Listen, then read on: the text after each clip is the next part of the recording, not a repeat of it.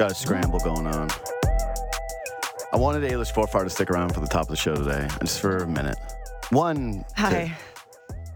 I think I'm I like how connected. you're out of breath, even though all you did was go over Well, things weren't plugged in properly. I had to move seats. It's cool. It's all right. What's up? So I asked you to stick around for like 1 second. Yes. And then you said, Bieber? I was like, Well, no. I thought that's what you wanted to talk about. No. I was pro Bieber's fit. I defended it. No. Why not? First of all, Bugs Life glasses. I said aliens from the 90s. Yeah. And There the used to be jacket an was like aliens Care mask. Bears. Care Bears are cool. I actually like Care Bears. Aliens, It Bugs Life, didn't and match. It Care was a bit Bears. too many different directions. I loved it. But the people loved it. The crowd loved it. I absolutely adored it. And I also loved that he was just amongst the people and giving the fist bumps to the crowd. Well, amongst the Did you get a people in pic? the elite, no, I didn't get a picture. But Why didn't you go down I there? did meet him. You did. Whoa. Yeah, but I didn't. It was too How was the chaotic to meet? get a photo. Did he know Quick, who you were? Brief. I don't know. He didn't.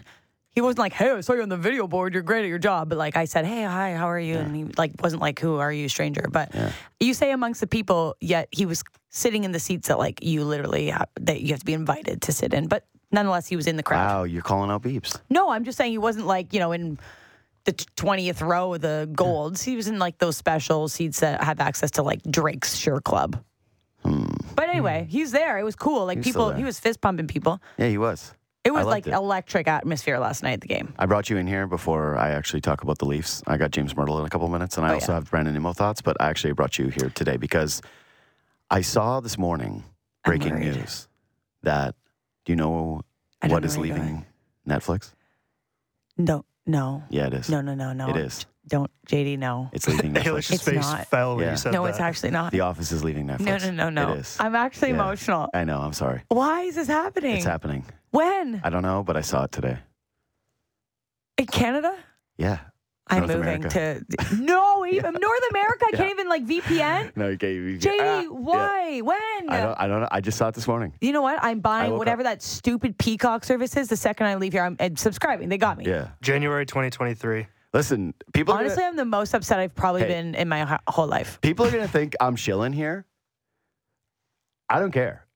Cable should be making a comeback. I was talking about it in the newsroom you this were morning. talking about it this I'm morning. so Cable, sad. cable, we flew too close to the sun, everybody. We flew too close to the sun, and we should all be crawling I back. actually pay for cable, Yeah, of Rogers course, we service, do. but well, we have to watch sports. It's kind of hard to do that. well, you through. could have some like sports Yeah, on but now. that's insane. If you have 8 different streaming services to sports. I think you just ruined my weekend and my sorry. month and my holiday season. Well, I wanted you to get it all in because, you lean emotionally and psychologically on that show playing in the Oh, background. do I ever? Yeah, that's. Like my mental health, who needs therapy? You just listen to Michael Scott. I know. I don't know where it's going. I just know it's leaving. So I would assume it goes exclusively to Peacock, right? Well, then Peacock is taking my money. Well, I don't- There's just I can't live. Okay. Wow. It's getting dark. I'm gonna need that drop, please. I can't live. So drop. sad, It's good to hear. JD. Anyways, I just needed to know how you cry felt. in my car on the way I home. was under the.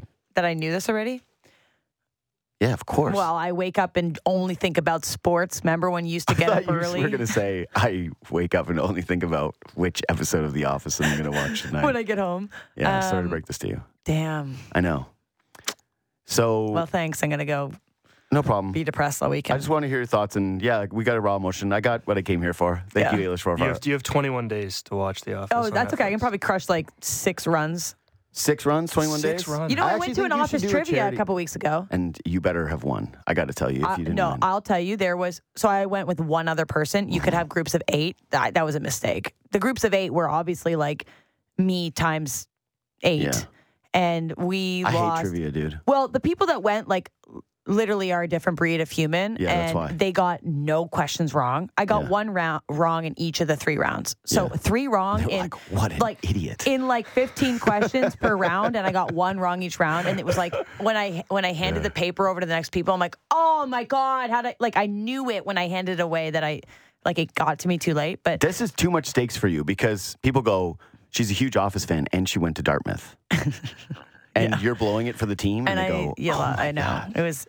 You know what? I bozo. was like kind of like, well, at least I'm not like a loser that knows all 100% of the questions. You turned on your own Oh, yeah. people? Wow. I was like, look at these nerds. You turned on your But I own went home and I kind. was like, oh, I need to train Turned on better. her own Judas. fandom. Yeah. I went home and I That's was like, I crazy. need to train better. Like, go You need right to back into it. No more like Competitive. switching to like Parks and Rec. Like, screw that. I get invited to trivia a decent amount. Like regular trivia or show specific? Not show specific, just regular trivia. fun. Sometimes sports, but I have too much to lose. You can't do it. What's there to gain? If I win at sports trivia, true. especially, right? It's like, well, you work for $5.90. Exactly. You're just flexing on people. It's like arm wrestling a kid. What's the upside? The kid beats you, and you look like the weakest That's person true. ever. You win, and people go, "You're a monster." That's true. There's no upside. There's no upside. So I always. I have too big of an ego for trivia, is what I'm trying to say. Really? Yeah. Wait, JD has an ego? Yeah. Wait, No, where am I? No. I think It just- I might be losing it because of the news. Like I'm hallucinating. I actually do enjoy regular trivia. yeah. I'm a big history buff. Yeah, I know you love history. Yeah. So that, but then if I don't get that stuff and other people know it, You're upset. yeah, I feel like a bozo. That's like when I went home and, And they trained. go, "Oh, you didn't know anything, huh? Because you're just watching TV all the time." That's and I right. go, "Yeah, All you watch is sports. You're Yeah. one-sided individual. yeah, I've never been invited to a trivia night. yeah." Where'd you go? You're literally 17 years old. Okay, dude. You can't even drink. This Yeah, is I always know. at a bar. Yeah, where are you gonna do trivia with your parents at your house? Trivia A pursuit. board game? All right. All right. Thank I you guess for I'll your leave time. now. I didn't come in to get All cut. All right, thanks, guys. Actually, you did. I'm That's going to Yeah, just be yeah, upset everybody. for the next month. Bye, Eilish. Well, you're welcome. I got 22 because- days. Yeah, you got time. 20 days. Thanks. December 31st. Yeah. Okay. Bye, All guys. right. See ya. Bye, Okay. Eilish. So, in more disappointing news, the Blue Jays don't get Brandon Nimmo. I said that the eggs were in the basket of the old. They were in the Nimmo basket. What? What's everybody looking at me for behind the glass? Everybody's giving me weird looks. Did I do something? No. Okay. Fine. They're not even looking at you anymore. I know everyone. Turn away. There's a look of panic. People shot out of the back of the room. Something's going on. Is it a fire drill? I don't know what's happening here. Anyway, Brandon Nimmo signs with the New York Mets. What is it? 163 million over 8 years. 162. 160. Damn, so close. That's why I can't do trivia. One little mistake. You got 8 years, though. I did get 8 years. Mhm. So I'm flying no notes today. Flying no laptop because we set up late. So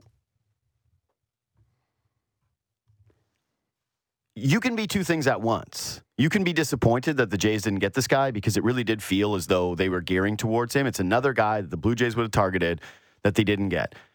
If we're talking about this group misreading the market, this can go into that category of, hey, even Brandon Nimmo, who, remember when we talked to Jeff Passan and he thought Brandon Nimmo's not getting $100 million before, like during the MLB season. Mm-hmm. Turns out he got 63 million more than 100. Huge contract for that guy. Absolutely massive contract for that guy. It is another, you can say, if you're an angry Blue Jays fan, misread. But for my money, there's just no way I'm giving Brandon Nimmo 8 years, $162 million. That's absurd. 20 mil a year. That's an absurd number for Brandon Nimmo. And even if he tears it up this year, I don't care. You just can't do that. This goes back to my thing of Jays should have been in on the Bogarts types. They should have taken more money and they should have gone a tier up. Mm-hmm. That's what I would have loved to have seen from them. I kind of think they did that a little bit with Verlander. They really like Verlander. They wanted Amir. They've had multiple dalliances with him. So I guess I'm disappointed that they're not getting a good player like Brandon Nimmo who fits lefty bat, gets on base, can play center field. There's a lot of reasons to like him. But it's really hard to be mad about that. It's just really hard to be mad when you get outbid that way. I'm sorry. It just is. It's really hard to get mad at that one. It's not, that's not a future Hall of Famer that we're talking about here. If it was, if I really thought that he was the missing piece, I would have said they had to do everything that they can to get this guy. But I don't think it's outside the realm of the possibility that the Jays end up with some different machination of an outfield that turns out to be better than this guy or healthier than this guy. So, yeah, Brandon Nimmo, thoughts and prayers for all the Blue Jays fans that really wanted that guy and thought that they were going to be in on him. Mm-hmm. But I'm not overly heartbroken about it. Heartbroken about the Blue Jays offseason so far. It's weird. So we did a video and I asked a question, is this the offseason for Mel? Because I outlined an entire case. Yeah. And you know the crybabies. The crybabies went, I didn't realize the offseason was over, JD. Oh, they signed guys in other offseasons, JD. I went, yeah, that's other offseasons. And sure, no one's saying the offseason is over. Where was that said? No, the point remains. The Blue Jays had less to spend than a lot of the other big spenders in an offseason where they want to compete. How's that crybabies going, the Blue Jays are a really good baseball team? I went, yeah, that's why you want to spend money. Yeah. That's why you want to kick it up a notch and try to go out and get good players. Like Xander Bogaerts. JD, how can you say that it's the offseason from hell? It's not over. I like this impression. It's not over, JD. Yeah, it's not over, but a lot of the key free agents are off the board. The pitching market is sparse. MLB insiders across the board are a little bit in disbelief about the state of the Blue Jays. But I'm glad that the Twitter babies are out there defending. My favorite thing always, too, is I get a no-win with the show, or just in general. You work for Rogers, right? So anything you say about the Blue Jays. I did shill for Cable. So that's tough. I'm saying Cable should be making a comeback. Cable is good, baby. Like, I'm telling you, Cable is good. You're all sleeping on Cable, the youths. You guys are paying for 20 different subscription services. Cable has so much. You ever heard PVR? Yeah, it's good. Set recordings? Bang. It is annoying fast forwarding through commercials, though, when you record shows, which I have done in the past. I'm lazy, so I think I would never It's want tough. to do that. It's tough. It's tough. It's not easy. But anyway, Cable has it all. But they go, you protect the Blue Jays. Protect the Shield. I go, I don't care. The Blue Jays are not aware of my existence. There's nobody that is paying attention from the Toronto Blue Jays about what my takes are about anybody. And then if you criticize them, you have the people who just, for whatever reason, their entire identity is, you can never say anything about the offseason not over, JD. Anyway, nothing to really complain about with Toronto Maple Leafs right now. That was just a beat down. That was a domination. They started that game, beat down city. Those poor LA Kings. Felt bad for them by the end of that game. I went, these guys just... They must be tired. This two nights in a row in Toronto sports where I thought, we could use it. What would a mercy rule look like in sports? How do you get a mercy rule involved in professional sports? And that was with the Raptors. And that was with the Leafs. James Myrtle, senior editor at The Athletic, joins me now. What's up, buddy? How we doing? I'm good. Yeah, I think this is going to be a positive Friday show for sure. Hey, I mean, what can you say that's negative about the Leafs right now? Let me scroll through my notes. I don't have anything. I actually have one minor thing, actually. It's just, who do you play at left wing? But you texted me last night after I was asleep, and you said you don't mind Engvall up there. I do mind Engvall, but given the options, I don't really know what else are they supposed to do kind of thing. Well, I just heard you mention that as a potential option, and I remember saying that in preseason, like maybe you try him there, and it just gives you, it bumps someone else down to the third line. But yeah, I mean, Kerfoot is in one, and I don't like him up there. So, or anywhere. Well, if they need cap space at some point, and maybe you like him on another team. Yeah. Anthony Stewart is in shambles this season. Like he's having a really rough go. He's having a really tough time. My boy Stewie. Next time he comes on, he's getting it. He's getting it for fighting me on so many takes. He's a big Kerfoot backer. Massive Kerfoot backer. There may or may not have been some tweets surfacing too of he's like Kasperi Kapanen's agent basically. And it's been a tough go for my boy. Yeah. Well, I mean, Kerfoot's one of those guys that he gets in his own head a little bit, and when it goes the wrong way for him, it can really go for a while, and that's where he's at right now. That 4-on-1 last night. So obviously I do Leafs talk with McKee after the games, and right as soon as it happened, we were going, how many guys on planet Earth right now would you pick ahead of Kerfoot to be leading the 4-on-1? How many guys in the NHL would you pick? But how many guys are on Joker It right now that you would rather have leading a 4-on-1 than Alex Kerfoot? Anyway, so it is positive, dude. It's really, I'm kind of a little bit torn back and forth, though. I will admit that I've never should have never really doubted whether the Leafs were a good regular season team, right? Like, they've proven this year over year, and the team is looking very different than years past. I understand the frustration of people who are just Leaf haters who go, this is the same old story every year. No. People who observe this team closely have seen that it is different. So that's where I want to start with you is what are you most impressed by right now? What is standing out to you that feels different to you from years past? You know what it is they've got the adversity, they've got all the injuries, and it doesn't matter. I mean, how many teams could lose the blue liners that, to me, the biggest difference is like look at the way that Sandin is playing with Liljegren. I mean, did anyone see that coming? Look at the way Justin Hall is playing. Mark Giordano on the first pair and playing all the minutes that he is. I thought Timmins looked good last night. He did. You get Brody back and, you know, a little bit rusty because of the games he missed. I mean, Keefe said after the game that was kind of like he called it like a practice for Brody, which I don't know if I've ever seen a coach say that a game is like a practice for somebody, but I know what he meant. But with the way that LA played, it kind of was like a practice for everybody. But to me, that's the biggest positive is that, you know, you get these guys that a lot of people thought were potentially question marks on the blue line, especially with Muzzin out, especially with Riley out. You know, I think that if someone would have in September drawn up what the D-Corps has looked like the last 6 weeks and asked to predict their record, no one on earth would have predicted what the record has turned out to be. And it hasn't been smoke and mirrors either. You know, they've really, really found a way to limit opportunities and limit the high danger opportunities. And there's going to be tons of talk about the goaltenders. And I think there should be, because that's another big, pleasant surprise for this team. But for me, I mean, if you're getting this from Sandin and Liljegren and Giordano and Justin Hall, all of a sudden it goes back to, I know a conversation we've had in the past is like, if you get to the trade deadline, you got Muzzin's money, where do you spend it? Maybe you don't need to spend that much on the blue line as you thought, if this is what all of these guys are going to look like. I'm of two minds with that. Sometimes I go, just add a little depth.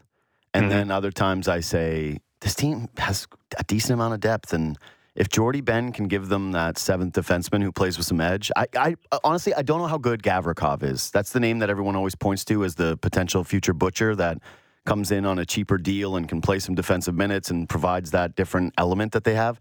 I don't know if I'm the Shaq meme here. I'm sorry, young man. I'm not familiar with your game. I just don't. Do you remember the series when they played Columbus? I mean, he was a star in a series where there was no goals because they call him the octopus. Like he's a big guy. He takes up a lot of the middle of the ice, and I think he's perfect for what they need. I mean, I think probably when they get into the off season and they need a guy like that, they're going to be thinking of him. Yeah. See, again, I remember that series. I have memories of him. I've seen him play before. I just don't know him well enough on a consistent basis for me to say, this is lock it down, the guy that I really want for the Leafs. Sometimes I say, to me, the beauty of where the Leafs are at right now when it comes to trades or additions down the line is they just, man, it's the thing Elliot brings up all the time. I think it's lose line. If you have time, use it. They really just have all the time in the world. They don't have to do anything panicky. They can wait to the wire. They have a variety of ways that they can improve their team. And all of it right now, anyways, sort of feels a little bit like a luxury piece. I've compared it to when you're a good team and you're at the NFL draft or you're at any draft and you end up with a pick from a bad team and you're a good team at the top. That's what I feel the Leafs are heading into the deadline. They have this space. They've gone through a little bit of adversity. To me, the guy that in my heart right now I'd love to see them pursue is John Taves. I just think that that would be a great fit in terms of no money on the books beyond this year, a guy who has led, who has won, who is still playing at a good level, who balances out the lineup a little bit more. But again, we'll see where this is at when we actually hit the trade deadline. As of today, they are an absolute wagon. They are caving teams in. And I like what you said about adversity, because this is kind of what I feel about this team too. And this is something that really is a positive indicator to me. So I've been reading and listening to a lot of sports psychology stuff lately, just like mental. Been very in the weeds on trying to figure out the mental side of sports or learn more about the mental side of sports by either listening to other athletes. And lately, people who are listening to this podcast keep hearing me talk about flow state and, choking and all these different things. And one of the biggest things that you need if you've been a choker before, if you haven't thrived under pressure, is to try and replicate that as closely as you can. They can't replicate that, and that's not what last night was against the LA Kings. But there is something to me about these guys losing their goaltender, these guys having the media and the fans at their throats saying the coach should be fired, and coming out of that fire and everything not only just being fine, but everything being great. To me, that actually is a really meaningful rep that they got here early on in the year for a season where, they're going to need to be at their best when the chips are down. Well, yeah, 100%. And, you could say that last year they had a little bit of that, but that was, I think it was a little bit of a lighter version of it. I mean, do you remember, the Canadian division season stands out because I remember that year, and everything broke right for them. They didn't have hardly anybody hurt. I remember going into the playoffs or near to the playoffs in that Canadian division season and looking at their blue line. It's like no one had missed any games. The pairs had been the same all year, and they were walking their way to the division title. And I remember thinking, maybe they should just try some different lines and some different pairings just in case something goes wrong. And of course, they get into the playoffs and Muzzin gets hurt, and things do go wrong, and they weren't ready for it. And as soon as Montreal started that comeback, I mean, not to bring up bad memories for anybody because that series was a complete disaster, but they weren't ready for it, and they weren't ready. Tavares obviously goes down in the first game of the season. That was really the first adversity they saw that whole year, and everybody was talking about how easy their path was to round 3 and round 4 and everything that year, and they got ahead of themselves. I mean, it was natural, and this year they're not going to do that. There's no way they can do that, and they didn't look good to start the year, obviously. But it is an indicator. And I think it's a lot of there was some silly stuff that was being said, I think, in the off season about this team and about Sheldon Keefe. And, you and I were going back and forth on Sheldon Keefe early in the season. I mean, there's a lot of really good things about this team. And I think you're right. I think having that adversity early, and there's going to be more adversity to come too. They're not going to get 9-33 goaltending from Murray and Samsonov for the next 3 months. So there's going to be bumps coming, and how they respond to that is going to be huge. The goaltending has been terrific. To me, it's two things that are just complement. It's the symbiotic relationship. That's what it's called. The one when it's the bird in the alligator's mouth. That's right, right?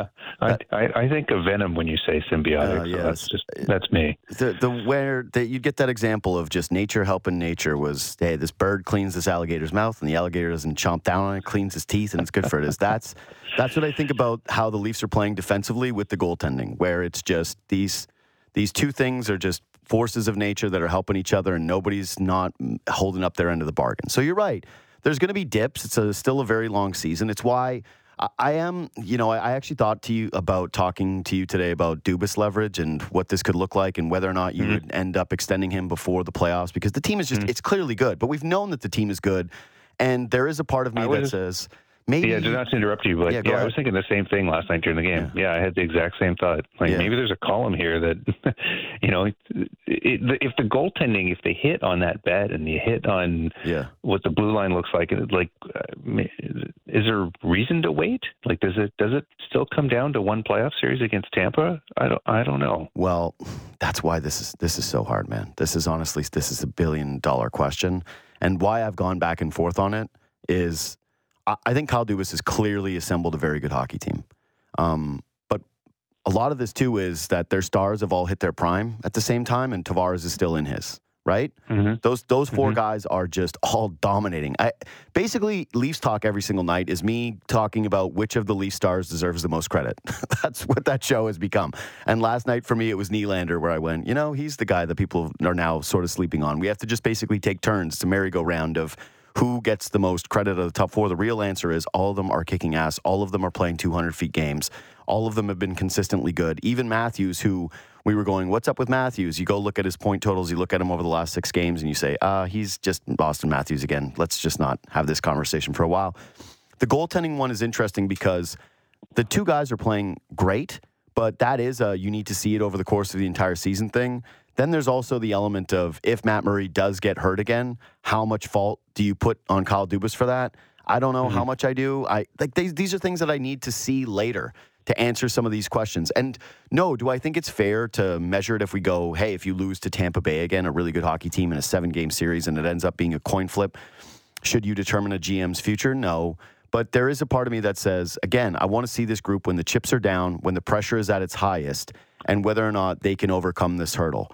If it's like last year where it didn't feel like they choked, they just lost, then yeah, I think that you can at least halfway determine that. But as it sits right now, as it sits today, it's kind of hard for me to see a scenario where they just don't want to extend Dubas.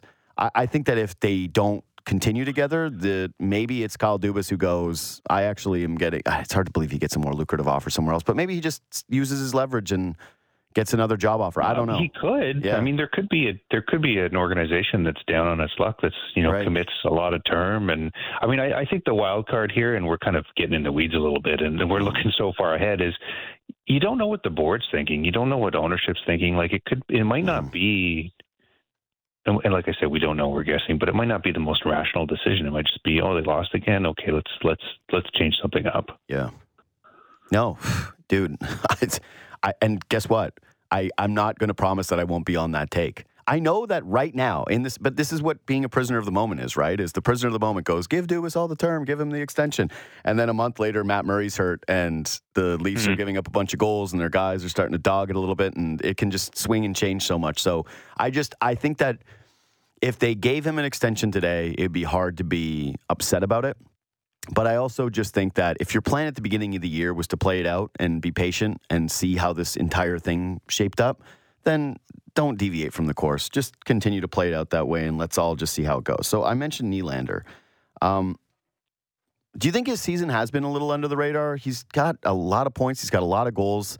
He looks stronger to me.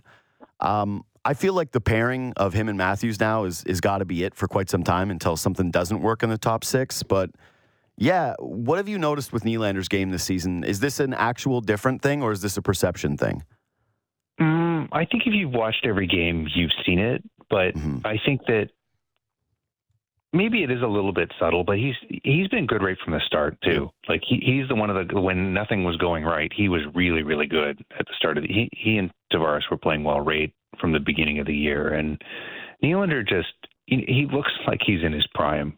Like, I think you're right. I mean, his strength is, Nylander's one of those guys that, people think of him as, a small Swede, typical, things that people would say, but he's incredibly powerful. He's a horse.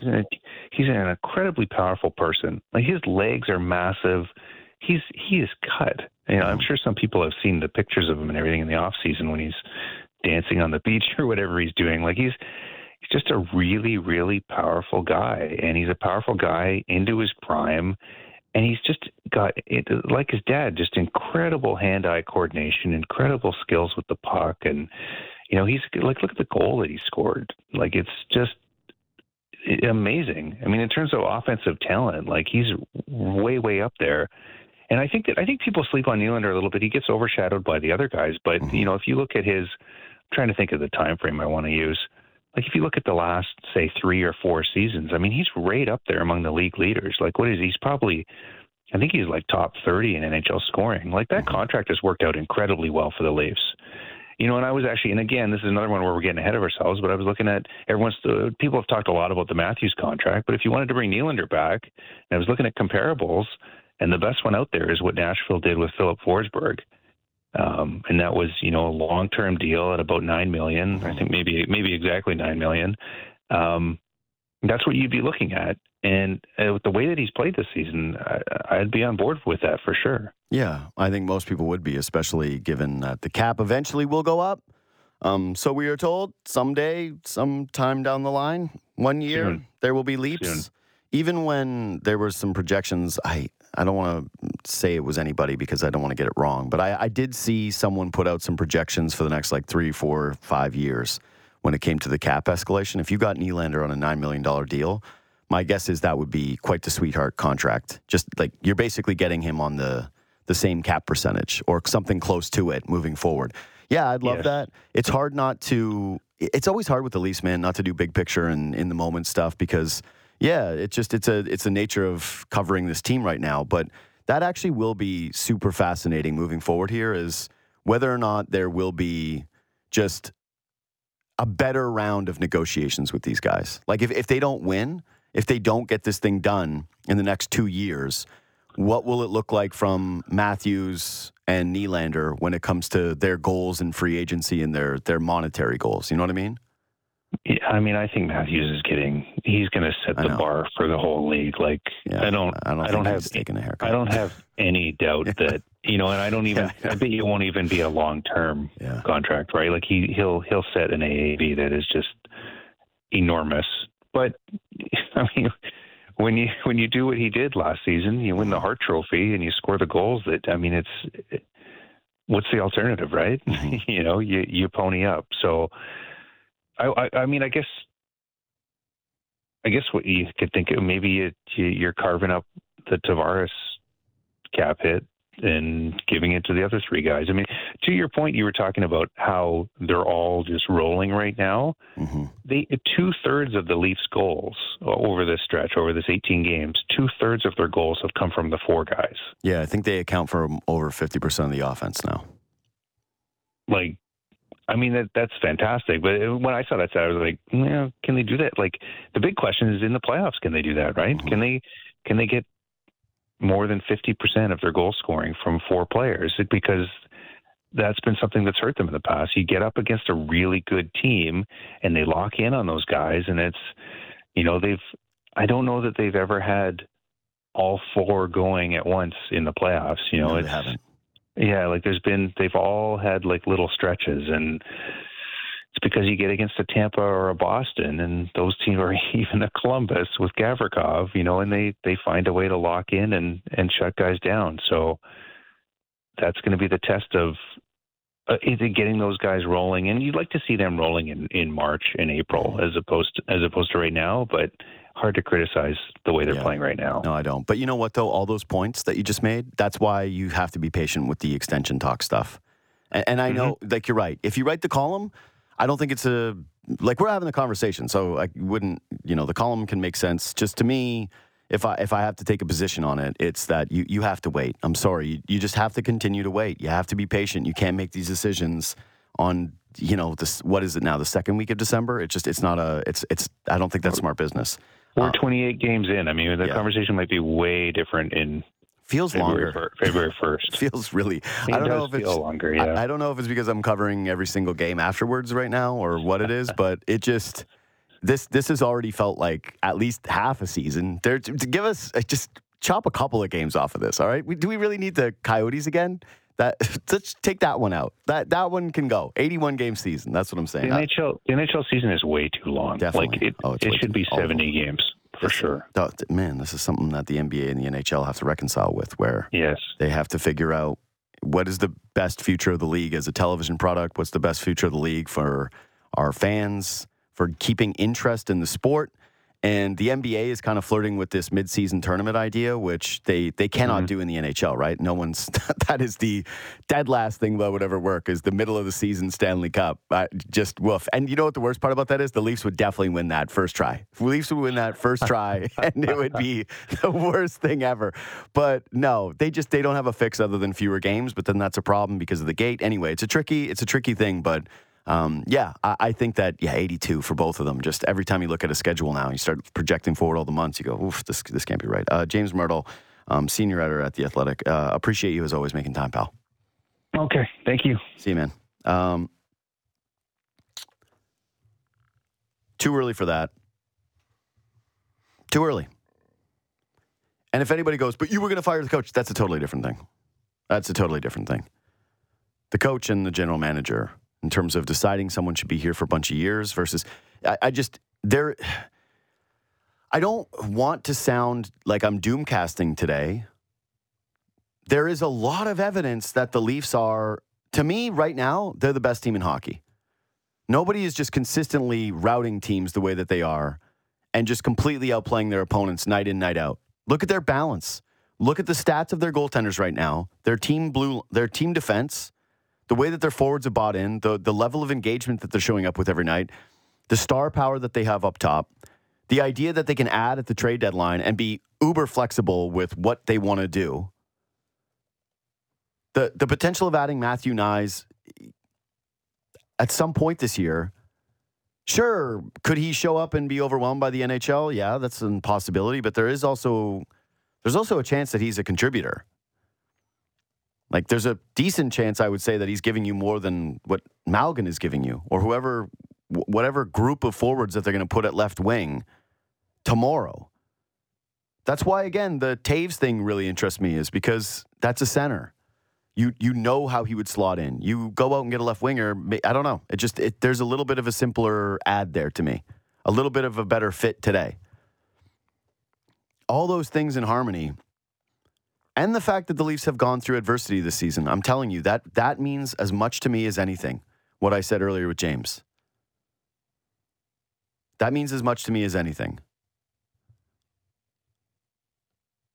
There's a lot of reason for optimism right now, but you got to play this out. If the doomcast is there's another Murray injury, and then if that happens, how much of that is on Dubas for rolling the dice on a guy who has been injured a lot in his career? If he gets hurt at the wrong time, do you chalk that up as just bad luck? Or do you put that at the feet of someone and say, hey, the injury-prone guy got hurt. That's on you for rolling the dice on that guy. This team's prime, this team's window on a guy like that. The blue line could get in the playoffs and not look as strong against heavier cycle teams or different games. They might, if the offense dries up again and they don't get secondary scoring and it happens again, what are you supposed to say to that? I just bring these up to illustrate that it's not today, tomorrow where you make these extensions. It's not today, tomorrow where you decide the future of the team. But damn, do they look good. They're closing in on history too. I was looking for the stat, but I couldn't find the exact one. But they have 13 games in a row now with at least a point. Yeah. And I mentioned on the broadcast last night, I believe the record's 16. So they're closing in on the most consecutive games with an overtime loss or a win. Yeah. At least. Huh. Interesting. So they're in one of the best stretches statistically in their franchise history. I love that. All right. Well, statistically, I went 1 of 2 with my bets yesterday. Higbee went under. Jefferson went over. On the last drive, Jefferson showed up. Baker had what I said that he was going to get, the 200 yards from the quarterback. Just got distributed a little differently. Skronik, that was the one. Should have gone Skronik. Skronik. That was his favorite target last night by it really far. Was. Anyway, let's take Skronik, fantasy relevant. Let's take a quick break. Let's come back. Let's do time for action. Preview our best bets for Sunday. Sportsnet 590, The Fan. It's time for action, brought to you by DraftKings Sportsbook, an official sports betting partner of the NFL. Download the DraftKings app to get in on the action. Must be 19 plus. Must be in Ontario. Please play responsibly. Okay, Sunday best bets. This is my favorite one. My favorite time for action. All the other ones. Favorite day of the week. This is the one. This is the ticket. I'm going to do 2 today. I got stuff. I got extra stuff. You got stuff? Yeah, I got spillover. So I said earlier in the week that the Bengals-Browns line was fishy. 5 points. So that's 5.5 now. 5.5. The casuals are coming in. Screw the line. Casuals sneaking in here. How many times do you think Kevin Stefanski has beat the Bengals in a row? 0. 5. Oh. I was about to say, I don't think Joe Burrow's ever beat the Browns. 5 straight wins. The last time they played, Baker Mayfield was the quarterback. Ooh. 41-16 Browns. 41-16? Yeah. Bengals won the Super Bowl last year. Just saying. Stay away. So I actually think that I'm going to bet the Bengals on the money line in the Cowards parlay this weekend. I think that's going to go down. Mm-hmm. Because to me, the Bengals, this is going to be my talking head thing where I go, the Bengals are going to prove that they are a different team when they host the Cleveland Browns and get over the Stefanski hurdle. But that's too weird. That's too weird. This is a matchup league. Yeah. And Stefanski has a thing against the Bengals, and so that line, it's spooky. And the whole point of spooky lines, sketchy lines, is to identify, research, and then avoid. And sometimes I identify, research, avoid. Yeah, identify, research, avoid. And this time it worked to perfection. Identify, research, avoid has come through. So I'm off that. Burrow is 0-4 against the Browns in his career, by the way. His stats aren't even that bad. He's just never beat them. But sometimes sketchy lines, is for research. Well, how was the order again? Identify, research, and bet. Okay? Why is the line? No, identify, research, invest. Yeah, that's better. Good job. Good job, Joe. Good job. Thanks. I want to know from the group.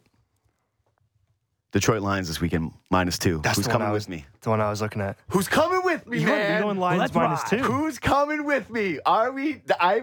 Who is coming with me on the Detroit Lions -2 this weekend? I want to hear. Boffo's cringing. He's not in it. He likes the Vikings. I've just been flip-flopping back and forth. I think it's just a stay away from me. It's 1 p.m. Kirk Cousins. Like, he turns into Patrick Mahomes at 1 p.m. I don't care. Here's a stat you need to know about the Detroit Lions. Okay. Over 30 points in half of their games. Mm-hmm.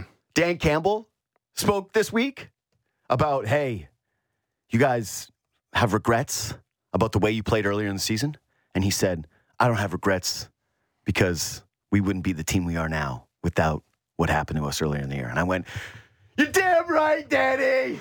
You're damn right. The Detroit Lions are back. They saw what happened last night with the Las Vegas Raiders. And they said, that's not us. That's not who we are. We're not the choking dogs who are going to lay down in the streets and lose this football game. We are going to get this done. Jamal Williams is going to win the rushing touchdown title, and we are going to the playoffs. We are finding a way. What Lions fans, hit me up at JD Bunkus, Twitter and Instagram, wherever you want to do it. This is the biggest Lions game since when? Since Stafford? Playoffs? That's it, right? Possibly.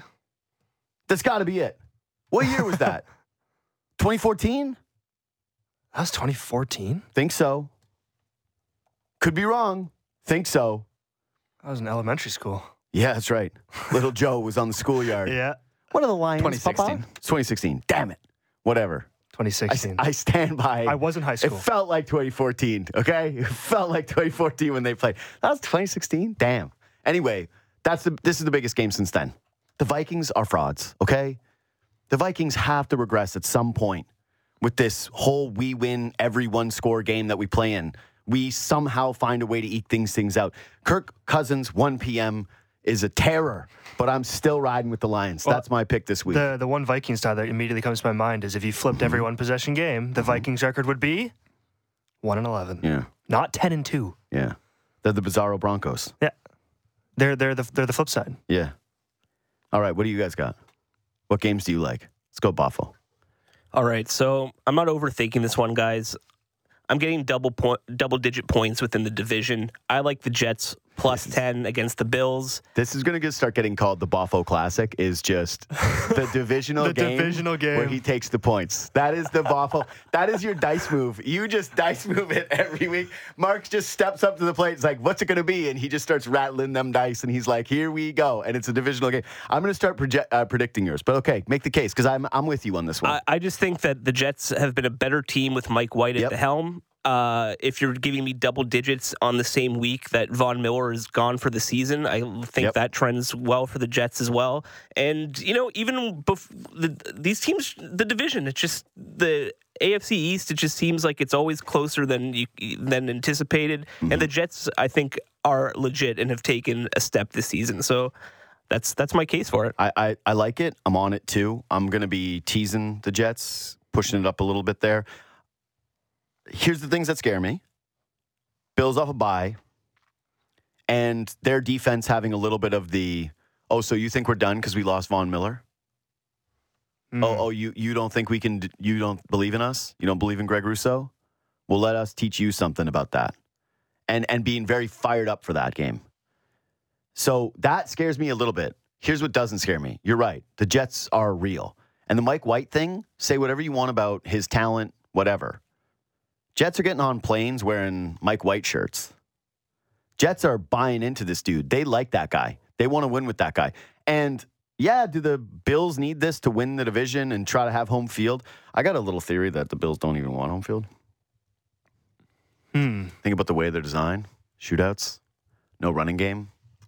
Wouldn't be the worst. Just saying. Wouldn't be the worst. They won at Arrowhead this year. They did.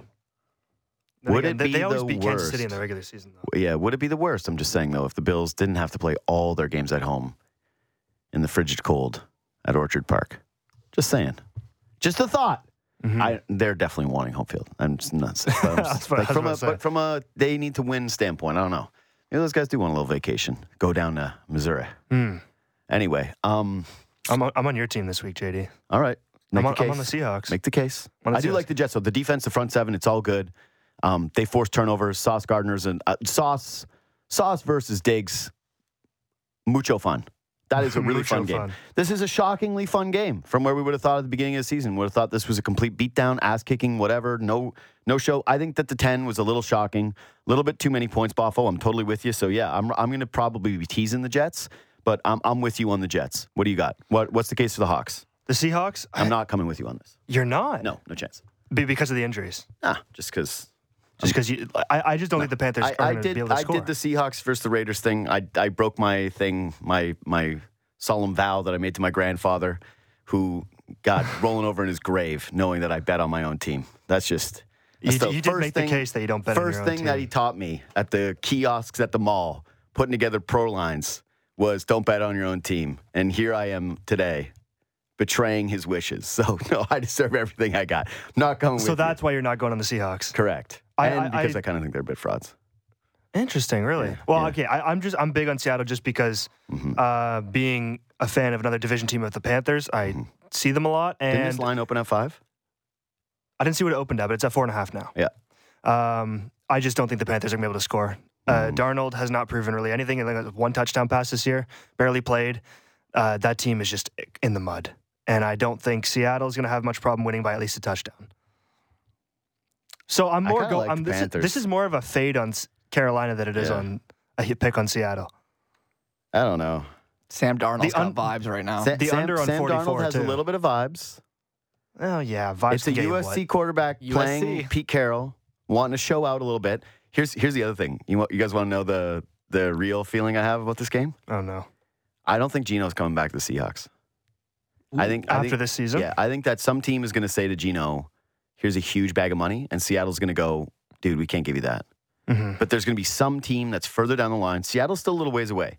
That's what we're learning about this season. Yeah, you can turn it around in the NFL. You can be awesome. I don't want to lose Geno. I'd love to have Geno. But I think some weirdo team, look at the free agent quarterbacks that are available. Nobody's out there. Geno's out there. I think Danny Dimes returns to the Giants. And then you're starting to look at a field that's a bunch of nobodies. Yeah. Unless Tom Brady decides that he wants to play football some more. But that only shores up one team. Maybe Aaron Rodgers is available through a trade. But again, he's going to pick a spot. Yeah. I could see a scenario where these two teams switch the QBs. Green Bay and Seattle? No. Or Tampa Bay and Seattle? No. You're not paying attention to your own game. Panthers. Oh, the Panthers. The Panthers. Oh, you just mentioned Aaron Rodgers, so I was thinking of Green Bay. And the Seahawks. Could I see Geno getting a big bag of money from the Panthers? Could I see Pete Carroll saying, you know what, Darnold wasn't so bad last year.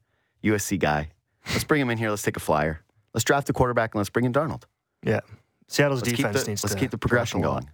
Anyway, I'm the Panthers' defense is decent enough, and Seattle's defense is bad enough. Yeah, it's bad. This is just a non-trustworthy game. This is in the 4.5 zone where I'm sorry. I can't come with you on this one. This is a complete stay-away game for me. Austin Mackey, you got a pick? Yes, sir. Mystery relevant, Brock Purdy, Iowa State legend. There we go. Favored now we're at talking. home against the GOAT Tom Brady. Are you kidding me? They might win the game. They're not winning by more than 3 points. No chance. Okay. So here's the deal for me on this one. I'm so mad at Vegas. I'm so mad that they put this line correctly under 40 points. This is a lock for the Cowards parlay is teasing the under in this game. How the only way to points 37 is too low. It's just that's too low. That's a scoop and a score, and all of a sudden you're sweating it. But that's how the points get scored in this game. Is the touchdown score props? Bosa. Okay? That's the one that you're playing today. Who is scoring here? Bucks have one of the worst offenses in football. Brock Purdy. You think they're running the ball with old beat up CMC against that defense that's geared to stop the run? This is both a good game because you have to watch it because of both teams' outcomes, and we have to see more Brock Purdy. So shout out to you for putting Brock Purdy into the group. But this is going to be a slog of a game. There's just the amount of shock I would have if this turned into even a 27-24 type of game. Oh, yeah. 17-14, right? Off the charts. Off the charts. Could not see it. Cannot see it. I wonder what the value is for Tampa Bay not scoring a point. I'm going to go look because... No, they're scoring a point. A point? You think, okay, no touchdowns. Did you forget the team that Tom Brady was scorned by for Jimmy Garoppolo? Did you forget the team that Tom Brady grew up loving? I think that you have. I think that you need to retract that. Cut that from the podcast, what Jobo just said. Cut it from the pod, him saying that Tom Brady's not going to score a point against his team. Oof. He didn't start. Oh. He didn't start. Jobo. He didn't start. Points for Jobo. Accurate. He didn't start. Jobo. Oh, dude. Austin thought he was getting Austin went up to the rim. That was Wolford the end going out, and then just like rejected. You were Andre Iguodala. You thought it was a layup, and then LeBron came out of nowhere and just swatted the Tampa crap out Bay of you. team total touchdowns under 1.5 at plus money. Under 1.5. Actually, kind of don't mind that. Anyway, that's kind of decent. That's kind of decent. That's where I was going. Let's take no a break. We're points going to come back. We're going to do more bets later. We're going to keep this train rolling. We'll come back because there's way more picks. So that was Time for Action, brought to you by DraftKings Sportsbook, an official sports betting partner of the NFL. Download the DraftKings app to get in on the action. Must be 19 plus. Must be in Ontario. Please play responsibly. When we come back, my boy Dan Riccio is here. My boy Dan Riccio is here. Canucks talk, kicking the grass. What are you doing here? It's kind of personal. All right. It's visiting family. I should have asked that before. It's all good. Here, he's like, it's bad. I'm like, okay. You know, I'm not afraid to say it, but my grandmother passed away, and it's like a celebration of life. 102 years old. Incredible woman. Yeah. She had over 100 grandchildren. She was like the most, and she somehow like got along with everybody. What? Which is probably the craziest thing about it all. So over 100 with, say, the grandchildren. 102. I know you're being over the top. Yeah. Yeah. Well, I mean, if you include spouses, then we can get over 100. Dude, that's wild. There's 5 generations. Yeah. Like it was grandchildren, great-grandchildren, and great-great-grandchildren. Man. Yeah. So that's a life we'll live. That's a life we'll live. Yeah. I know you loved your Nona. That's. Shouts to Nona Palma. She was great. Yeah. Thank you. I'm sorry to hear that, buddy. Again, always tough to lose a grandparent. Yeah. But it is like, there is something comforting when a grandparent passes and you know that they lived a full and great life. Oh, yeah. They were amazing. She was amazing. There is something about that. Just being able to kind of celebrate them and sort of take it all in and have those memories with family. Like, that's always good. Being able to be here with a huge family like that, everybody getting to share stories, like... Yeah, that is nice, man. 102, like it would be 2089 if I. Who do you think out of us? I don't even want it. That 2089, man. Some days 2089. That would be my Joe year if I last 102. I would be 2102. That's the year. Oh my God, I would get to. You'd get to 2100. Yeah, he's a baby. Yeah, that's amazing. Yeah. Seeing it roll over. I was born in this century. Damn, Joe, you get to see it roll over. Oh my God, I feel so old next to this guy. No, I know. Sorry, Joe. It sucks. That's why I just crush him. Joe, you're 14. Here's how, Danny, this is what you do. You just be mean to him. You can say whatever you want to him, all right? He's here for that. All right. That's why I hired him. It's the initiation period. I get it. Yeah. Whatever you want to say to him, you just fire away at any time. You want to let something out, you just take it out on him. That's what he's doing. All right. So Dan Riccio, Canucks talk, kicking the grass. Okay, so World Cup. I got to admit something to you. This is where my sports fandom, this is my true sports fandom. This is a throwback sports fandom thing for me. Okay. Where used to be for me after heartbreak in sports, it took me a little while to watch games again. Yeah. Like the year after the Sonics left, I didn't watch the NBA for the entire year. I just didn't. I couldn't do it. I would watch like a little highlight and then I would get sad and I would go down to my room. I would watch Sean Kemp highlights and cry. It was literally in university too, biggest loser ever. You going out partying tonight? No, I have 2 sandwich songs. I'm not even kidding. I have to watch my Sean Kemp highlights. I'm not even kidding. When they won the lottery ball and they were going to get Kevin Durant, I ran out screaming into the streets in Ottawa, screaming like, the Sonics are going to stay. My life is saved. They just didn't happen. I've had one of the most traumatic things for me from a sports fan standpoint was when the Leafs lost in 2013. I had just gotten a job here, and I had to come into work and cut clips the next day. And I was just sick. I was just sick and sour. And guess what I did after that? I was not watching Stanley Cup playoffs. I was just not. I took a while where I wasn't watching. I was like cutting clips. I was a drone. I was empty inside. I was there. Husk. I was a husk. Nothing. You like, there's a little part of you that's still scared anytime the Leafs are up 4-1 in a game. Oh, every single time. Every single time. That trauma just never fades. Here's the thing about the Leafs. there's nothing I feel good about. What do you mean? They haven't allowed a goal in like 7 games. They're kicking ass. But that's the thing. That's the thing. You get really excited, and I really believe right now in my heart that they're the best team in hockey. I do. I just think that I do. I think they're the best team in hockey. Maybe Colorado is when they get healthy, but as of today, this very moment, I think it's either them or the Golden Knights. Those are the two teams where it's like if my life was on the line, they're the two teams that I would pick, and I think that the Leafs beat more teams than the Golden Knights do. Yeah. But the Golden Knights have matched up very well against the Leafs, and I can't disregard that. And the West is just like so bad. Yeah, the West sucks. And the East is so good. No, the West sucks. The West is the East is murderer's row, and the West is just like a bunch of cupcakes, right? I also little respect to the Bruins and some respect to the Devils as well, especially given that the Devils outplayed the Leafs twice. But the Devils are pretty good, man. Devils are good. Devils are real good. They're frighteningly good. Yeah, I know. I don't know how it's going to translate in the playoffs when the game changes a little bit. But like right now, man, they have like 2 losses in 20 games. It's insane. Second best record in the league. But that's why I like the Leafs more. Is I do think experience matters, and I'm just saying if it was a matchup driven scenario, I would take the Leafs over the Devils in a series today. I would, and I just that's how I would feel about it. Anyway, all this is to say that's how I was with the World Cup. Okay. Canada loses, Canada gets ousted, and I was bitter. Atiba has a chance at a goal, and I really do feel like that would have just swung something for me, a draw where Atiba Hutchinson scores. Like, Davies the future gets one, and Atiba gets one the past, and I'm feeling just a little bit, okay, this is fine. And Canada comes out of there, they don't get a point. What was it, -5 goal differential? Yeah. The Croatia game was just humbling.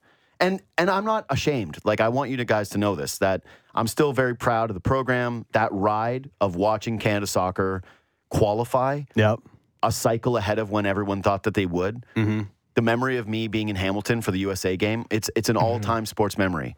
Borjan kind of spoiled that memory a little bit with the way that he played in the World Cup, I'm not going to lie. Against Morocco. Should have worn the pants, man. No, I don't care how hot it is. Just wear the pants. They had the magic. They did have the magic. Yeah. Although, then they got the stench, too. Well, that game against Morocco is tough to watch. You come out of Qatar with those sweats. You're burning those as the Homer Simpson ghost underwear. I mean, Borjan was like really bad. Like him and David were such massive disappointments. Big time. For Canada. Top of the pile when it comes to the most disappointing things. Yeah. Unless you count Estacio getting hurt, which just sucked for him because I felt like he could have... you and I did the preview, right? And I mentioned how, to me, this was my hope that he was going to like really break out a bit more. Yeah. Obviously, he already plays on a big club, but that he was going to become more of a household name in Canada, and he was going to be the slept-on player that was so important to them. And then, he gets hurt against a great midfield, and it felt. Well, look at when he got hurt. Yeah, I know. You know, like it just completely changed the match. Yeah, because Canada was kind of in it against Croatia. He gets hurt in the 35th minute. I don't want to just reliving this horror show. No, but this is what I'm saying, and it is hurt. And it's hurt, too, because normally when you are a team that nobody believed in, and we know this from watching a ton of sports, progress isn't always linear. But you're usually left with the feeling of, I can't wait for the next time around. I can't wait for Copa or like Gold Cup. Like, we'll see if they actually play in Copa. I want to talk to you about that. But I'd be really excited for that. Hell yeah. Honestly, I would too. part of the thing about like this recent cycle that we're all going to like look back on is we're never really going to have another fun World Cup qualifying. That's what I mean. That's gone. Session. Yeah. You know, we've been deprived of it forever, right? Because Canada didn't make the final stage of qualifying since 1998 before this recent one. And 48-team World Cup, they're not going to have to go through qualifying for 2026 at all. Yeah. And for a team like Canada, who's always going to be in an uphill battle to like actually do something in a World Cup, the best parts are the qualifying, generally. Yep. And we're not going to really have that anymore. That's why I really hope the Copa thing happens. Yeah. And we'll get into that in just like 1 second. The other part of it is, okay, so the innocent climb is done for this program. Yep. Everything now is we're going to become a little bit more entitled as sports fans, which is unfortunate, but it's just this reality of the situation, right? You even saw it with some of the people on social when Canada lost. They got embarrassed. This was embarrassing. And we did, shut up. Hated that so much. Pissed me off. Yeah. That was the only thing that triggered me.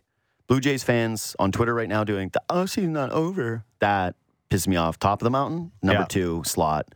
People who were actually pissed off that Canada didn't get into the qualifying rounds or past the qualifying rounds in a tournament where only 8 countries in the world have won. Yes. That is since 1930. It's just it's truly At the same time, before the tournament started, if you were to be like, yeah, Canada's going to lose to Belgium and Croatia, it's of course they are. Literally everybody outside of Canada just wrote them off. They're finishing fourth. It's one of those things that like how expectations change immediately once like the actual games play, because you see them play against Belgium and you're like, wow, that's really disappointing that they didn't get a result here. No, that's to me the biggest what ifs are going to be. The Davies penalty. If he scores that penalty, what does that game look like? How much does it change? And then, then all of a sudden, I know Morocco was great, and I know that they're through and they're having a moment, and they got the Canadian goalie doing things. Yeah, they got some real momentum, but I would have been curious to see if Canada could have just drawn with them. If both of those teams gave away the first goal. I know. That's what I mean. But literally gave it away. Yeah. And the second goal wasn't great. Could you imagine what that would have been like actually if Canada had a shot to go to qualify for the next round and Borjan did that? Oh my He wouldn't be able to move back here. Oh my goodness. He would never be allowed back. 90th minute. He's got to he's literally got to go live in caves. He's done. He's got to go. He was creeping up on Craig Forrest as most popular Canadian goalie of all time. No, and guess what? Not Forrest is going to keep that position for a while. Craig Forrest, congratulations on you continuing the cycle as Canada's most popular goalie of all time. Anyway, so it's been a little tough for me to get back into it. So it's the soccer fellas, the boys. I'm already in on England France. That's like a no-brainer. You can be that's just nothing, right? Yeah. Like not nothing in terms of the event. That's nothing in terms of being able to get interested. Yeah. I genuinely don't know what kind of person you'd have to be to not have a even passing interest of want that to be on in the background or want to check the score of that or just storylines are crazy there. Yeah, exactly. So what I'm actually going to do, we'll talk about that game, but I do want to know what the thing that you guys find most interesting is the rest of the way out. It's still, I know it's like the low-hanging fruit, but it's Messi Ronaldo. Okay, yeah. Like Lionel Messi winning a World Cup. Okay, I got Ronaldo, so this is good. He is, what I love about Messi and the whole thing, it's always going to be about them, just like it's always been about Brady versus Manning in the NFL for so long, but Messi Ronaldo is always going to be a thing. It's always like Maradona versus Pele is still one of the greatest soccer arguments of all time, and people still argue, and they didn't even actually play in the same generation, really. So Messi Ronaldo is going to live on forever, and it's just fact that Messi is still playing at the height of his powers, or he's certainly gotten back to a form that Ronaldo hasn't found lately. And the way that Messi's playing, the way that he's able to carry Argentina, I love that storyline. I'm all over it. This is a very risky thing for me to approach right now because of the demographics of this audience. Don't tell me you're on the Dutch today. Oh, I'm definitely on the Dutch. I like that. So am I. No, I'm all in on this. I'm all in on the Dutch because I just think it'd be pretty cool to see them. They're a powerhouse country. I'd love to see them get a World Cup.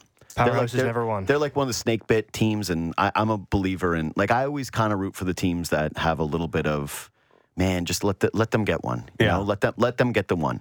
And so I am kind of back in. Messi's kind of that. Yeah, no, which is fine. 2014. He has. Okay, that's true. But that's not where I was going with this. The nightmare is that for where the demographics of the show are, the Portuguese. Dufferin and St. Clair. Okay, they are in a world of hurt right now.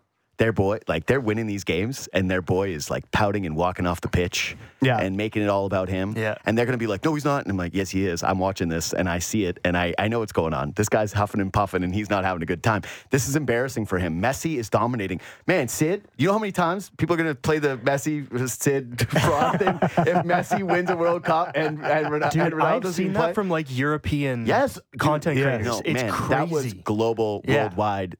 Like Sid, man, Sid. He comes on, he crushes microphones. Yeah. Sid is literally if you think about being a stand-up comic and a headliner comes in and they crush and then you have to follow, that's how it feels when you're on air with Sid. He's just an A-lister who can he can murder a microphone. It's just crazy. I saw from delivering soccer takes. He can, like I said, he's a world-class broadcaster who can crush a take out of the park with the confidence, bravado, the articulation, all of it, right? Yeah. That's forever. That's a forever clip. Yeah. But oh my God, the stakes for this guy right now, the stakes for Portugal right now. No, I was going to say that. Okay, Ronaldo's always been the fraud, though. I know that. Oh, yes, Danny. Yes. Dude, this is where I'm going. Okay, but I was just saying, it's the World Cup. over Euro Cup. You know what I'm saying? Yeah. Like, it's just, if Messi gets this one, it's like, it's huge. And it's done, right? If Messi gets this one, it's over. It's over. It's over. It's done. It's over. done. It's done. It has to be. Look, Messi. If it's not already. So, oh my God, I'm going to get three of the biggest things. I can never go back. Three of the biggest things as a footballer, as a soccer player, that you do, that you have a chance to like impact the game on: dribbling, obviously your ability to shoot, and assists. Right. Mm-hmm. So goals, assists, and your ability to dribble the ball, create space.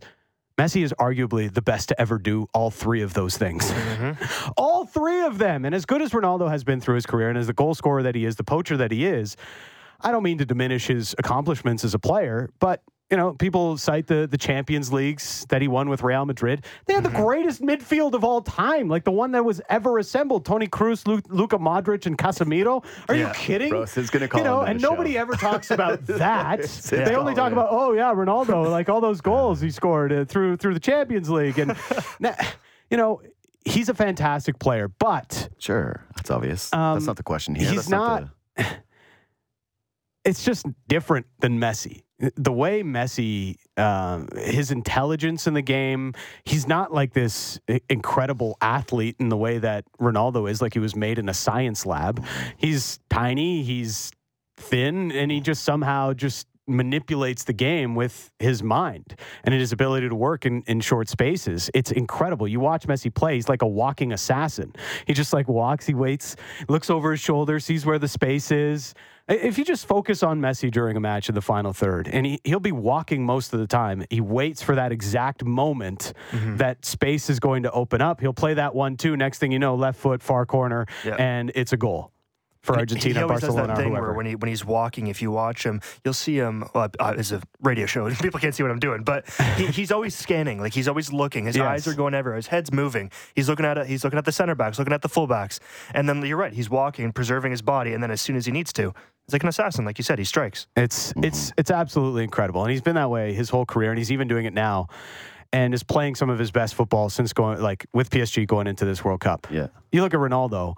As soon as things start to fall apart, he's losing himself. He's clearly not a starter anymore. Mm-hmm. The Manchester United manager started that. Now his manager goes through with that in the round of 16. You look at the two games where Ronaldo hasn't played. The first match against Ghana of the tournament, it's 1-1. They take Ronaldo out and they destroy Ghana. They score 2 goals really quickly. Rafael Leao and better. Like Portugal is clearly better without Ronaldo on the field. They do this round of 16 against Switzerland. Ronaldo doesn't start. 6-1. His replacement, Gonzalo Ramos, scores a hat trick for crying out loud before Ronaldo comes on the pitch. Benfica stud. Dude, Dan Riccio gonna start like a war between college and St. Clair. No, because I got you know me. I'm a diehard Juventus fan, and when Ronaldo transferred there, this is part of the reason. Oh, Ronaldo transfers there. Yeah, see, and everybody everybody's like, "Oh, this is so cool." I'm like, "No, I hate this. Yeah. This is awful." And sure, they won titles, but they were the best team in Italy. Of course, they were going to win titles. Ronaldo scored a bunch of goals. Yeah, of course, he's going to score a bunch of goals. The rest of Italy was crap at the time. Dude, I feel like the emperor right now. I'm like, let the hate flow through you. The team just got little by little, the team got worse. Yeah. And then they finally stopped winning titles, and Ronaldo's like, nah, I want to go now. It's crazy how his World Cup career is going to end to Morocco, too. That's wild to me. Oh, my God.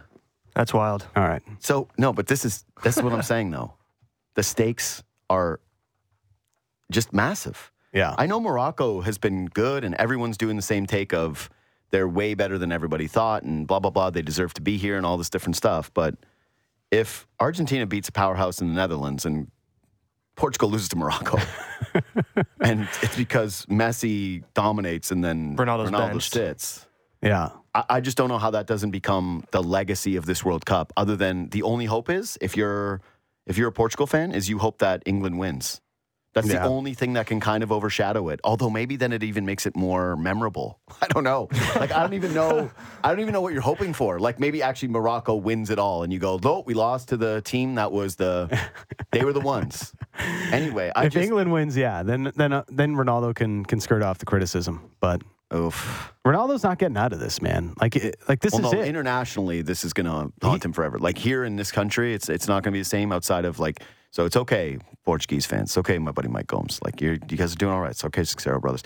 Nobody's going to keep reminding you of this, except for the hardcore, diehard soccer fans. But it's got to be one of the biggest miscalculations of how to manipulate the media of all time. His interview with Piers Morgan and how much extra attention it's put. Why did he do that on him going into this? Like now, the Portugal manager does what he should do and have Ronaldo on as a super sub in a round of 16 matchup. But all of it is like, oh, Ronaldo actually wants to leave. Like, no, this is not true. I was pretty critical of Fernando Santos for the tournament, but he actually just benching Ronaldo and starting Ramos was like the best thing that they've ever done. Oh man, it's the best thing they've ever done. Best thing they've ever done. Best thing they've ever done. It's the best thing they've ever done. Portugal. I know, but that kind of language is so good for this. Ronaldo has to be put in his place and understand. Like, he's a super sub now. Like that, you're 38, man. I will add, he does have a couple of years on Messi. That's the only thing I will say to defend Ronaldo in any way, that he does have a couple of years on Messi. We'll see how Messi is when he's also 38. Also, he never got busted for tax evasion. They both did. They did? Yeah, they both did. You know what, though? As they should.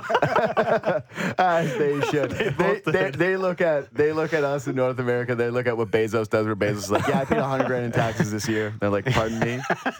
And then everyone's just like, nah, that's fine. That's cool. That's all right. Yeah, Zuckerberg. It's part of the debate. Who evaded taxes better, Ronaldo or Messi?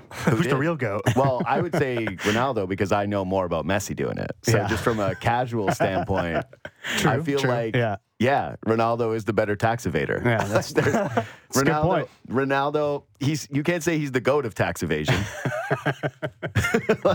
Who would that be? We don't know. Yeah. He's not Al Capone. Yeah, we don't even know who it is. No, we don't know who that is. They're just so good. Yeah, they're so good. They're so good. I wanted to make a joke about something, and then I was like, no, that's actually like against the rules. Yeah, you can't just incriminate people on the radio. You can't just slander people. Oh. Anyways, so Dan Riccio, great line. Ronaldo's the real fraud? Ronaldo is the fraud. Seixeiro's on the line. Oh, is he? Yeah, he's there. Sid, what's up, bro? Oh, man. What the hell do you think you are? I'm sitting here. I'm watching Brazil-Croatia on my laptop. I just did 3.5 hours of television, by the way. Yeah. I'm sitting here watching Croatia. Great to see you guys, by the way. I hope you're good. And and my ears are burning. I have 3 people texting me saying, get in on this, because the guy whose team you need the Hubble telescope to see in Italy, because they're nowhere to be seen right now, is talking junk on Sportsnet 590 The Fan and the JD Muckus podcast. Yeah. So I'm like, okay, I'll jump in. I'll do the run-in from the back, like Monday Night Raw, and I'll try and fix this as best as I can with a steel chair. Then I'll leave. By God, that's it, Seixeiro. Okay, so Danny calls he calls him the real fraud, and all I'll say is, from the casuals outsider standpoint, there's a lot of, hey, one guy's playing, dominating, the other guy's sitting, not playing, pouting. It's a tough visual. The stakes here seem pretty big, Sid. Like, if Messi gets a World Cup and you guys get bounced to Morocco and Ronaldo's on the bench, like, what's the pressure level right now? The pressure level. Well, listen, I got to peel this back here, because I'm getting this third and fourth hand. Yeah. Riccio's take on Ronaldo. So you think Ronaldo is selfish, correct? Yes. You think he's lazy, correct? I don't know about lazy. Oh, dude, you think he hasn't? No, thanks, JD. Appreciate it. You think he hasn't performed? You think he hasn't performed? Correct. Yes. You think he's self-centered? Yes. You think he would rather burn things down than watch others have success? Oh, yes. You think he's past his prime? Yes. You don't think he's a great player anymore? He's still, like, he's a super sub now. Like, let's be realistic about it. He's a super sub. Better without him. You think they're better without him? Starting a match, yeah. Like, if he's cool being like, hey, I'm coming in the 70th minute in a tie game and I can be the one guy that can make a difference. Don't back down, Danny. Sure. Don't back down. Right. But he's not a starter anymore. You know, Eric Ten Hag did it and he, like, freaked out, forced his way out of Manchester United. Now everybody's wondering if he's doing it with Portugal. It doesn't seem like that's the case. It looks like a lot of unsubstantiated rumors. But, you know, he laid the groundwork, the foundation of this conversation with whatever he did with Piers Morgan before the tournament. So you think, one last thing, you think there's a better chance of Portugal winning this tournament with Ronaldo starting games on the bench than in the starting 11? Yes. I 100% agree with you. 100%. Thank you. With that said, Ronaldo still has a European championship. Messi's got a Copa America. It's all good. And Messi once won a tournament with 10 teams in it. Yes, what a challenge. What a challenge. What a challenge. How did they get through Ecuador with no fans in the crowd, right?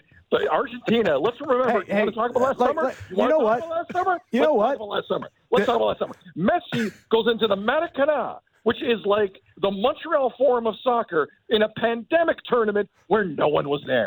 So are you telling me if that place is filled with 80,000 people at the Montreal Forum of Brazilian Soccer, you think Argentina and Messi, by the way, let me go through his stats from that game, 0 goals, 0 assists. Yeah, pandemic titles don't count. Pandemic titles are not, they don't titles, count. Unless you're John Cooper, no one cares about them. Yeah. No one.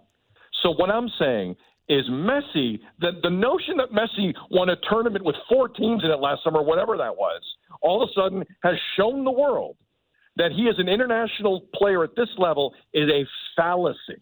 And you see it every game they've played. He is playing like they're going to take the sport away from him. He's so desperate to win this. And you see it every minute. He knows that was a paper ridiculous championship last year, and it means nothing. This is where the big boys play.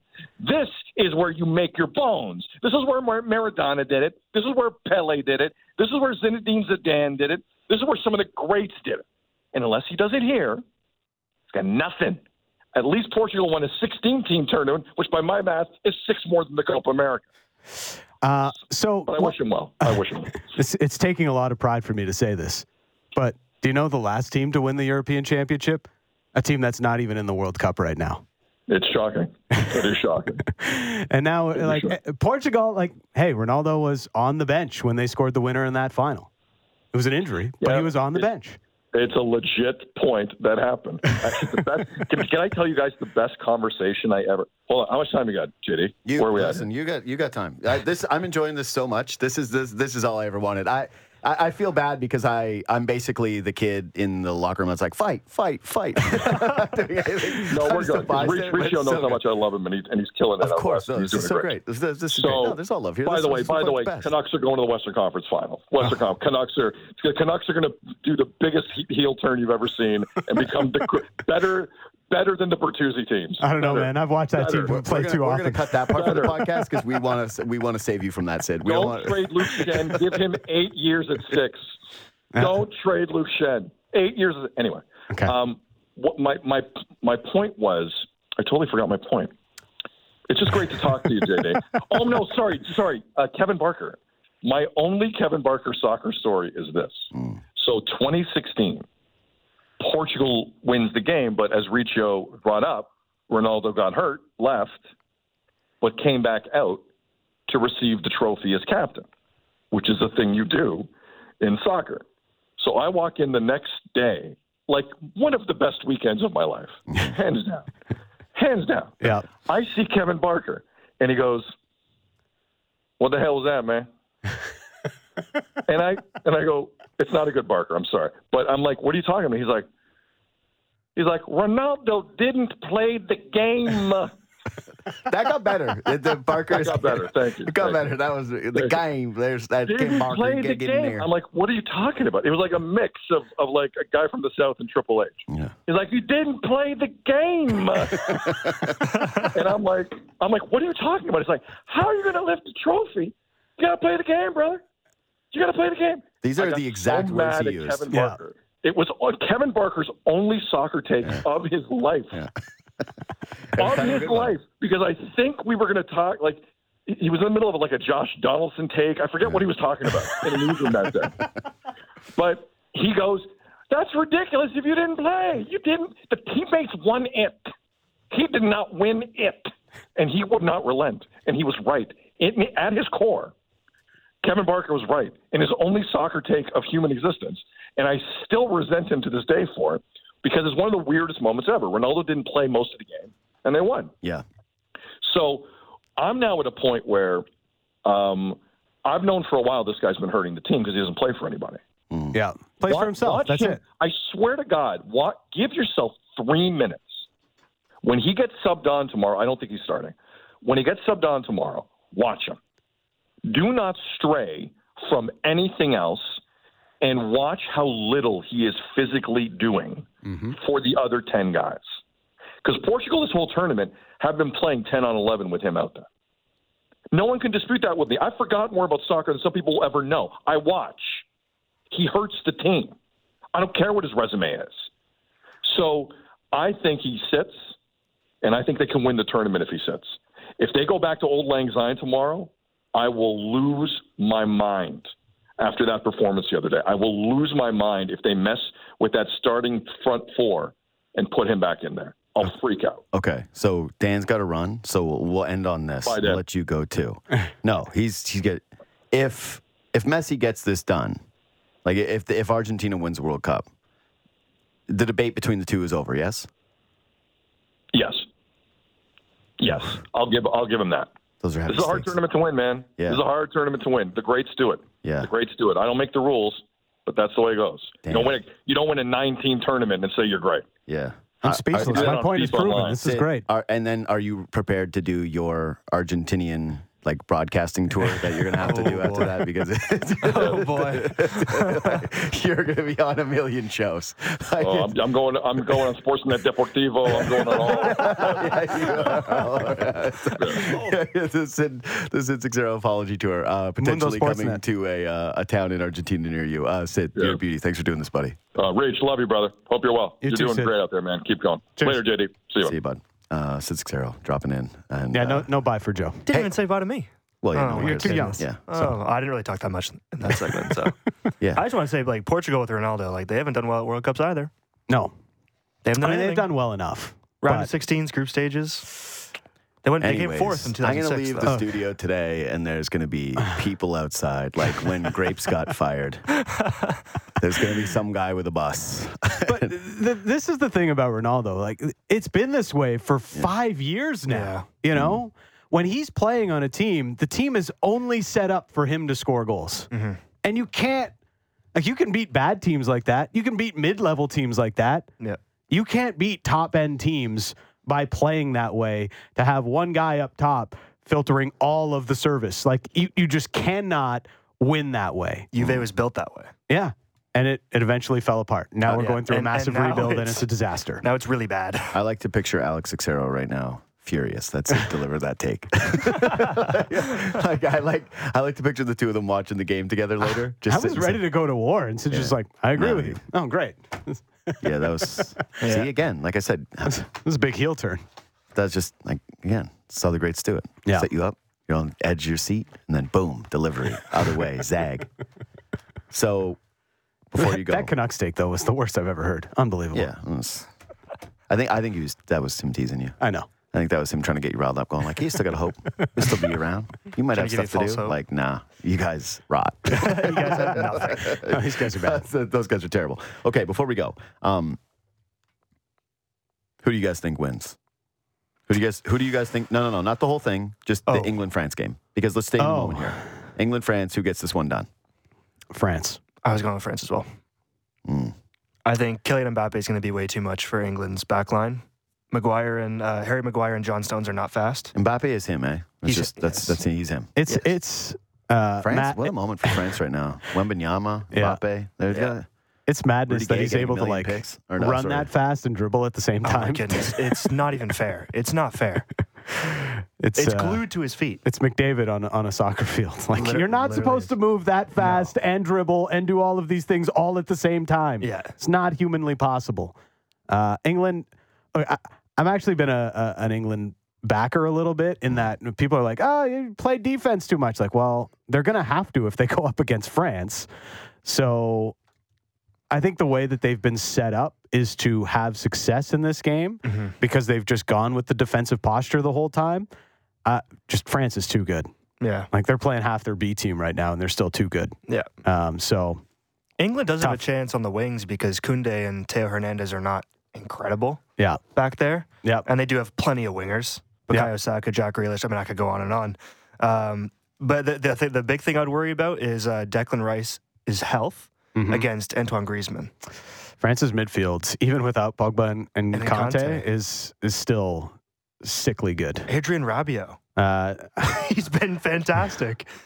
I get angry about Rabiot. Another Juventus player who's like all of a sudden Michel Platini. But that makes sense. I really like the Tchouaméni player. He's it's fantastic. We're going too deep for JD right now. No, but I'm back. Yeah, this is the best segment ever for me. It's like, you know how many people are thrilled that I just stepped out of the mix here? They were just like, God, the guy talks all the time. He's finally shutting up. No, this is perfect. This is what I want to know because, again, I think that this one is going to bring in a lot of casual people. I think that Canada in this country, soccer in this country right now, a lot of people are probably feeling the way that I do, which is after Canada, I will say disappointed just because some people had expectation and that's how you measure it. No, you should be disappointed. Yeah, exactly. They got 0 points, man. So after the disappointment, I think a lot of people have tuned out. And now I think that this weekend, everybody's back in. Like now we're in the home stretch. Everybody's back in. Now it feels like World Cup again. There was a bit of a lull and now I think we're back. And no better way to have it than to have matchups like these are all just pretty loaded ones. Like Netherlands, Argentina, England, France is just about as, that's about as sexy. And you got Brazil and Croatia on the TV right now. Absolutely you do. Which I can't wait to watch when this is done. I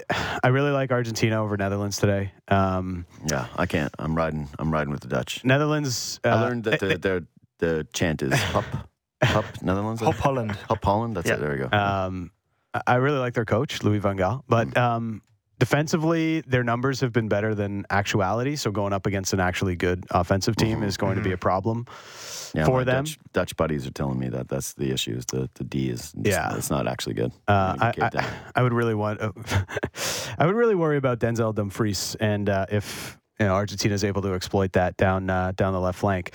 But I really like Argentina in that game. I think they're too strong. They've been really good defensively, which is probably like one of the things that people aren't talking enough about when so much focus is on Lionel Messi. But they've been really strong defensively, which is something Argentina really never is.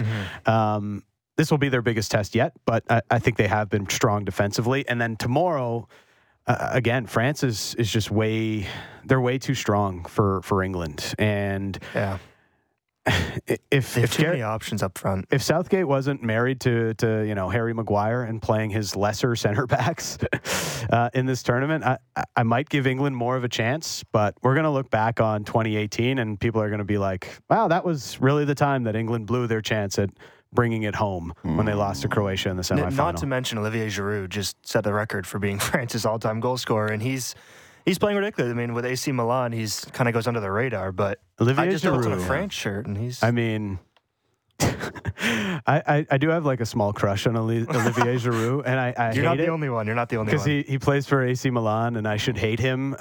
But I just marvel at what an incredible career he has actually had. Yeah. And how everybody was always trashing on him at Arsenal and Chelsea. It's just he's so underrated. He is so just underrated. An incredible. Now he's 35 and still bagging goals in a World Cup. Guy's absolutely phenomenal. France's all-time leading goal scorer. Ronaldo can take a little page out of Olivier Giroud's book. I want to ask you one question though. We gotta go. Okay, sorry. We gotta go. We're up against the clock. Oh wow. Dan's gotta go we are. Yeah. Sorry.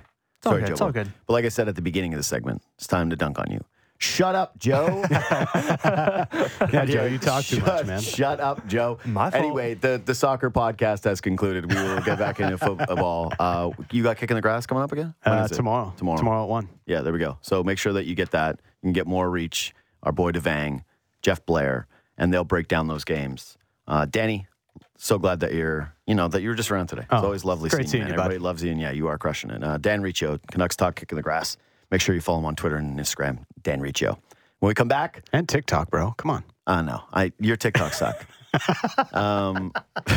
Don't follow him there. In fact, unfollow him there. Dan's too old for TikTok. It's done. If you can follow Jobo on TikTok, that's the limit of people who can be followed on TikTok on this show. We got a couple more NFL picks, so stay tuned. Sportsnet 590. The Fan. All right, let's wrap this sucker up and get into the weekend. Mine doesn't get to fully start. I'm going to jump on Kipper and Bourne later today. And Leafs talk tomorrow night. So make sure you subscribe to that. Subscribe to this podcast. Helps me out when you leave 5 stars. It does. You go, iTunes, Spotify, whatever you do. Leave 5 stars. If you follow the podcast, subscribe, however you do that. Share it. All that stuff really, really helps. Want to do a nice thing before the weekend? Holiday spirit? Do that. Write something down. Anyway, it's time for action, brought to you by DraftKings Sportsbook, an official sports betting partner of the NFL. Download the DraftKings app to get in on the action. Must be 19 plus, must be in Ontario. Please play responsibly. I just have a couple more things I need to do here, so we're doing 2 of these today. It's a 17-point spread in the Texans-Cowboys game. 17. I just needed to note this. Like, we couldn't finish today without that. For context, the Chiefs and the Broncos is 9. I kind of like the Chiefs a little bit, by the way. I do.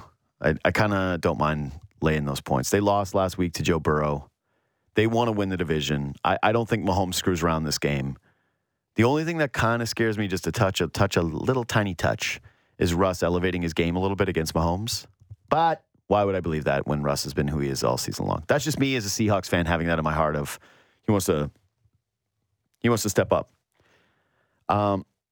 17 points. Houston's plus 1,100 to win. Yeah, no, I'm not doing that. I'm just pointing it out. That's crazy. I got to get crazy with that. 17 is a lot. So it's a lot. Boffo, does this count as a divisional game? Interstate.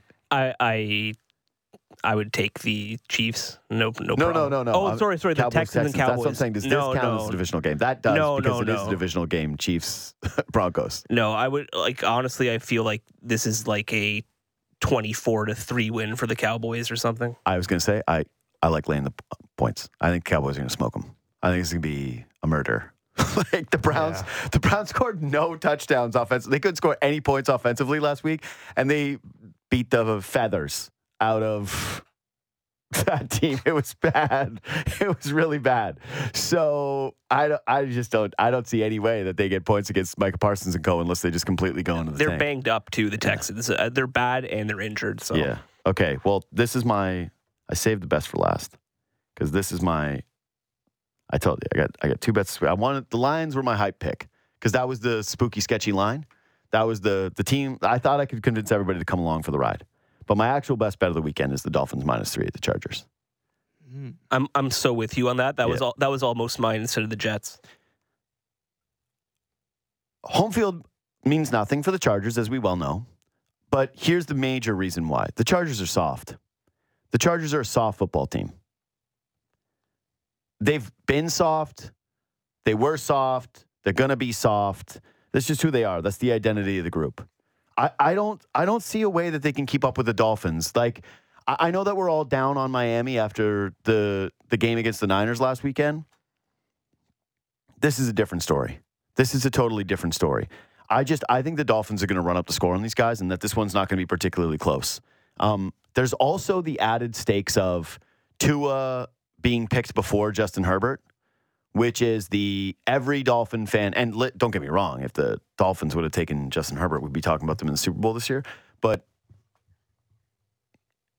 that's got to sting for Tua, and that's got to be something for his teammates. If his teammates love Tua, which they apparently do, where he has the love of the locker room, the buy-in of the locker room, to me, those guys will get up for this game. Mm-hmm. I just think that their defense is better. They're going to be able to run them. Chargers are one of the worst teams in the NFL against the run. I think they're 30th against the run this season.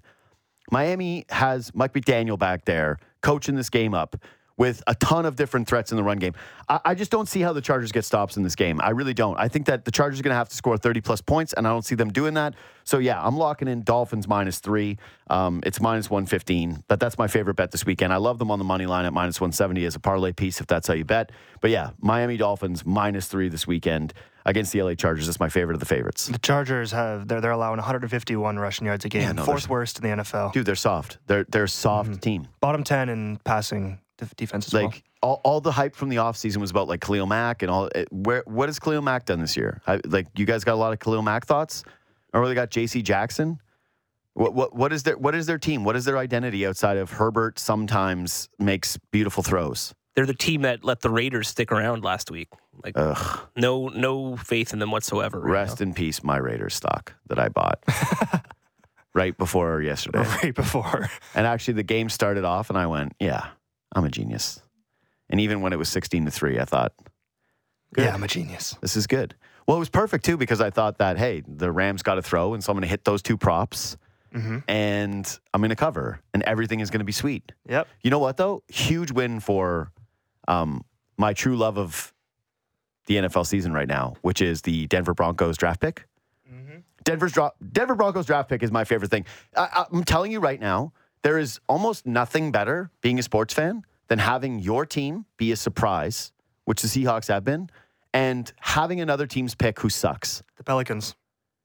It's happening with them right now. This is the most enjoyable ride I can imagine. Just every single weekend sitting down on the couch going, Seahawks might make the playoffs this year, and they might end up with a number 2 pick in the draft. The Rams winning that game was monumental for the pick.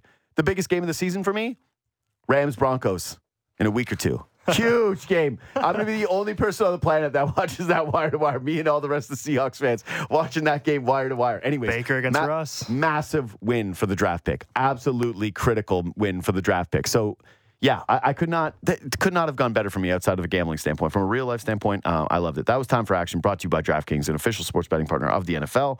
Download the DraftKings app to get in on the action. Must be 18 plus. Must be in Ontario. Please play responsibly. So, yeah, we already did the Baker comeback. But I'll just say this about Baker. That had to feel incredible. Yeah. This guy's career has been trounced on for 2 years.